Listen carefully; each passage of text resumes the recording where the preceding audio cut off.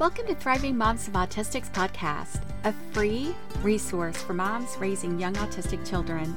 I am your host, Dr. Christina Wilson. I created Thriving Moms of Autistics after years of experience working with families and having my own autistic child. I coach moms of young autistics one-on-one to tap into their strengths, create a supportive community, set firm boundaries, and raise their autistic child with confidence. Subscribe to the podcast and check out the earlier episodes so you don't miss a thing. Now, let's get to it.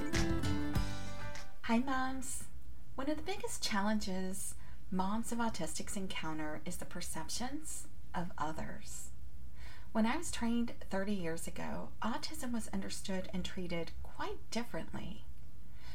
There's no denying that research has made significant strides in understanding and diagnosing autism. We know more about its prevalence and have developed better tools for identification. However, this knowledge hasn't always translated to public understanding. And that's okay. None of us knows everything, right? So it will happen gradually in time as we continue to learn more. The gap between the research and public understanding is a major barrier for families with autistic children. Misconceptions and stereotypes persist, leading to judgment, social isolation, and difficulty accessing necessary support. Even in everyday situations like grocery shopping or in the school setting, moms of autistic children encounter these misunderstandings. It's not uncommon to face judgmental stares, unsolicited advice, or even outright discrimination. In this episode, I focus on empowering moms of autistic children with practical tips for setting clear and effective boundaries with others. So find the full transcript for this episode at thrivingmomsofautistics.com/58. And please share the podcast with other moms to help them grow in their autism journey. You can also do this by leaving a review on Apple Podcasts. I appreciate you.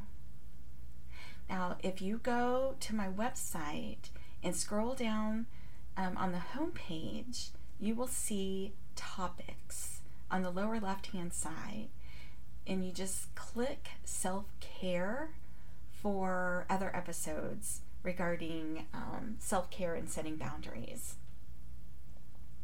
So why are boundaries essential for moms of autistics? Well, setting boundaries with others is tricky, but it is crucial. Whether it's family, friends, or even strangers, saying no and protecting your child's needs can be challenging. But fear not, fellow mamas, because I'm here to equip you with some tools and strategies needed to navigate these situations with more confidence. As moms of young autistic children, we face unique challenges.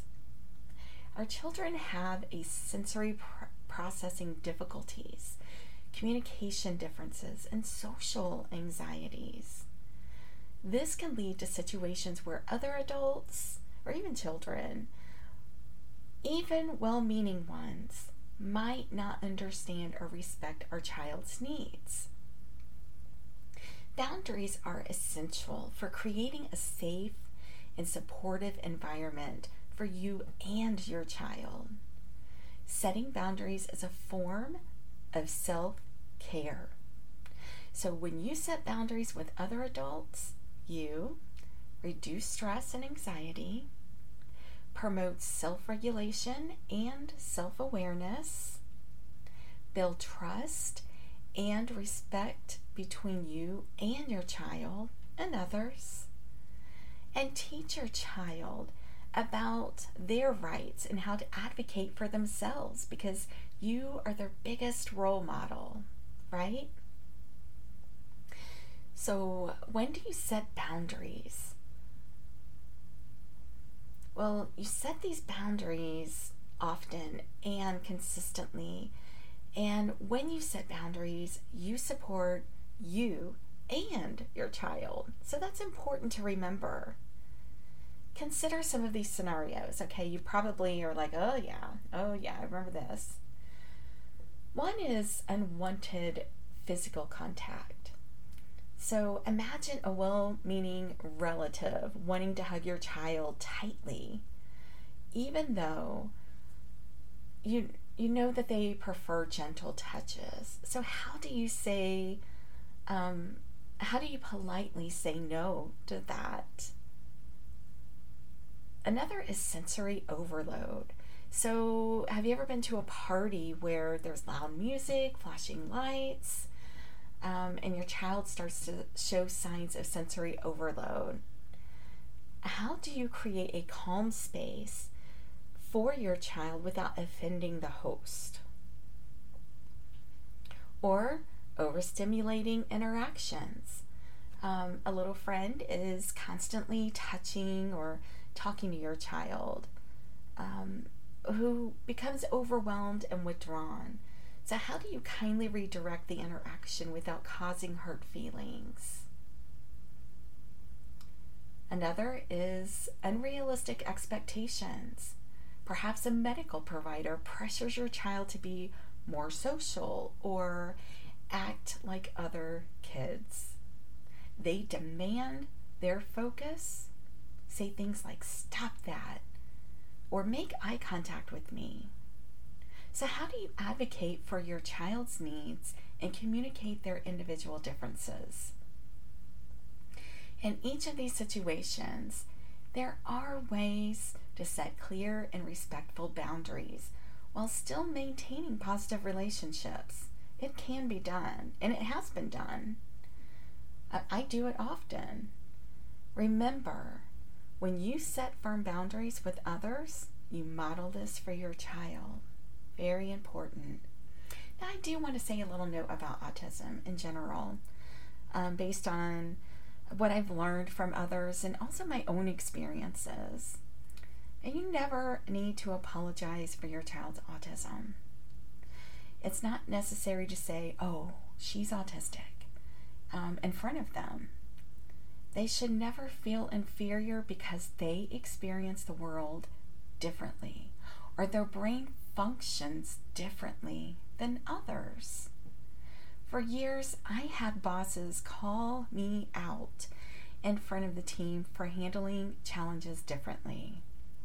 My neurodivergent brain worked in such a way that I was able to get tasks done quickly, and supervisors were well-meaning, but calling this trait out to others while chastising them for not having the same ability was not helpful. So, I would just kind of cringe when they would say, "Well, ask Christina how to do it. Be more like Christina." But we're not all the same. We all have different abilities. Now, behavior has a purpose. Calling a child weird for stimming isn't helpful. It is a way to calm their system. And it's not rude to lack eye contact. In fact, it's just the opposite. It is a way to listen to another by not wanting distractions by their movements or the environment. And I appreciate when others listen. If they have to look away at the time, so be it. And autism it's just not cured. It's not to be cured. We all have differences, and there is no shame in that. But we need to come together and use our unique abilities for the greater good. We can all achieve the same goal in different ways. So how do moms set boundaries with others?